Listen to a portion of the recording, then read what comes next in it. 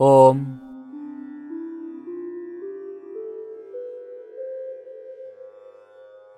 My name is Ram Vakalanka. I am a yoga philosopher, Sanskrit expert, Nada yogi, and meditation instructor. I would like to welcome you to my podcast, Yoga Philosophy and Wisdom with Ram Vakalanka. In this episode, let's talk about how to make sure you are chanting your mantras accurately.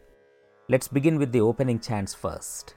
ॐ सहनाववतु सहनौ भुनक्तु सह वीर्यं करवावहै तेजस्विनावधीतमस्तु मा विद्विषावहै ॐ शान्ति शान्ति शान्तिः.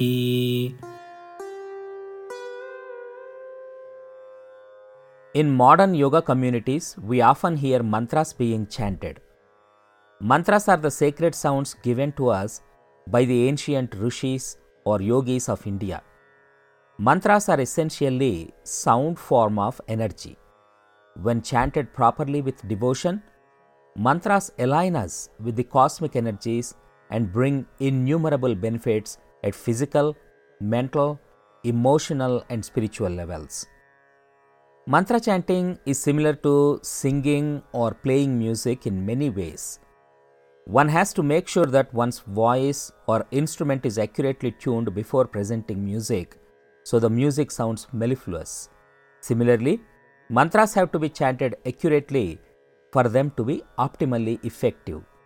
However, these days we hear different versions of pronunciations in the mantras, creating uncertainty in the minds of the newbies as to which is the correct pronunciation. Let us understand the fundamental principles behind mantra chanting in this episode of Yoga Philosophy and Wisdom with Ram Vakalanka.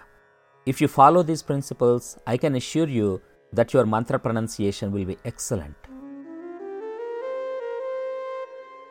Mantras are an integral part of the yogic tradition and practice.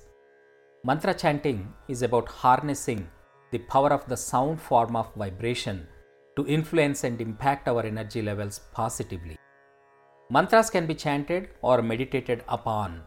We can also add music to mantra chanting and sing some mantras. Repetitively chanting the same mantra is called mantra japa. Singing the mantras has come to be known as kirtan in the West, although the word kirtan has a slightly different connotation in India. Both of these constitute mantra meditation, as both these induce meditative states.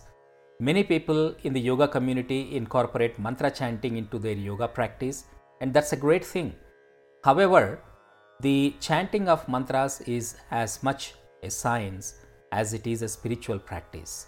It is called Mantra Shastra. Mantra Shastra, or the science of mantras, is very deep as well as vast. In this podcast, I am going to touch upon certain fundamental aspects of mantra chanting.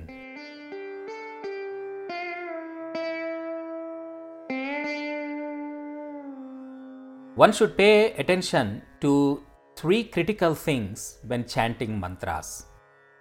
The first one is akshara, or proper sound of Sanskrit.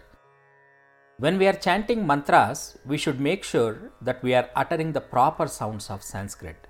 The sacred sounds of Sanskrit are called aksharas. Akshara means eternal, indestructible, and inexhaustible. The sacred sounds of Sanskrit are eternal and inexhaustible sources of positive energy, hence the name Akshara. Strictly speaking, Sanskrit is not a language but rather a collection of universal vibrations converted into vocable, utterable sounds by the ancient rishis of India. Each Akshara creates a specific energy within us. A mantra is a specific arrangement of the Aksharas that summons a specific cosmic energy from within us. If the correct Aksharas are not used, then that arrangement is disturbed and it will not yield the result it is supposed to.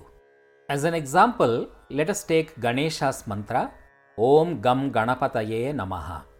I have heard some people chant the mantra or sing the mantra as Om Gam Gannapataye Namaha. Ganapati means Ganesha. The second syllable in the word Ganesha or Ganapati is a cerebral sound. It should be pronounced as na rather than na. I hope you are able to hear the difference between the two. Na is a valid sound in Sanskrit belonging to a group called dental sounds. However, na is not a part of the mantra. Na is. So, instead of saying Ganapati, if we say Ganapati, or instead of saying Ganapataye, if we say Gannapataye, that is incorrect akshara and disturbs the energy of the mantra. The second fundamental factor to pay attention to in mantra chanting is known as matra. Matra means the duration of time for which a given akshara or sacred sound is supposed to be sustained. In Sanskrit, the same sound sustained for different durations of time is considered as a different akshara. For example, a is an akshara or sound in the Sanskrit language. If we sustain it for twice the duration of a, it sounds like a and is considered as a different akshara. In other words, an akshara is not just about the phonetic sound, but also about the duration for which it is sustained. A and a are two different aksharas distinguished by the duration of the sustenance of the sound, even though it is the same basic sound. If the aksharas of the mantra are not sustained for the right duration, then the arrangement of the sound energies of the mantra is disturbed. As an example, let us take the Sanskrit word Ananda. You might have noticed from my pronunciation of the word, the first syllable is A. If we don't sustain that akshara or syllable for the required length and pronounce the word as Ananda, then the word changes. Whereas Ananda means bliss, Ananda means misery, pain, discomfort, etc. In other words, when we don't respect the duration of the sound, we can potentially create exactly opposite meaning, and that's a risky thing to do with mantras. The third critical factor to pay attention to is swara or tonality of the mantra. This applies specifically to the tradition of Vedic mantra chanting. Vedic mantras have their own tonality. Those who chant mantras in the Vedic tradition are trained very well in chanting the mantras with specific tones. For those who want to learn Vedic chanting, correct tonality is critical. If an inaccurate tone is used, that again disturbs the energy of the mantra and may not give intended results. At the end of the day, it is important to bear in mind that mantras are powerhouses of the sound form of energy.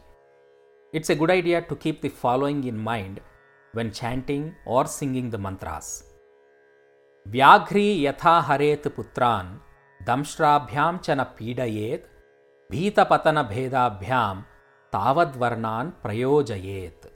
Broadly speaking, what it means is the letters of the mantra should be uttered clearly yet delicately, just as the mother tiger carries her cub with her teeth without injuring them and at the same time not allowing them to fall from her grip.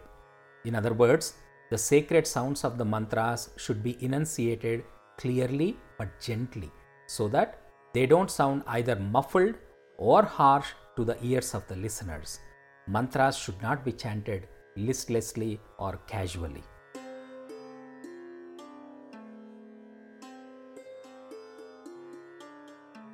Alright, let's wrap up today's podcast with this. Once again, my name is Ram Bakalanka. I am a yoga philosopher, Sanskrit expert, Nada yogi, and meditation instructor. To know more about me or purchase my healing music and mantra albums, please visit www.ramvakalanka.com or connect with me on Facebook and or Instagram or subscribe to my YouTube channel Ram Bakalanka. I will reconnect with you again with another interesting topic in the next episode of Yoga Philosophy and Wisdom with Ram Bakalanka. In the meanwhile, please share this podcast with your family and friends and get them to subscribe to my podcast and benefit from the wonderful wisdom that I share on these podcasts. Om Sahanavavatu Sahanau Bhunaktu Sahaviryam Karavavahai Tejasvinavadhitamastu ma vidvishavahai. Om Shanti Shanti Shanti.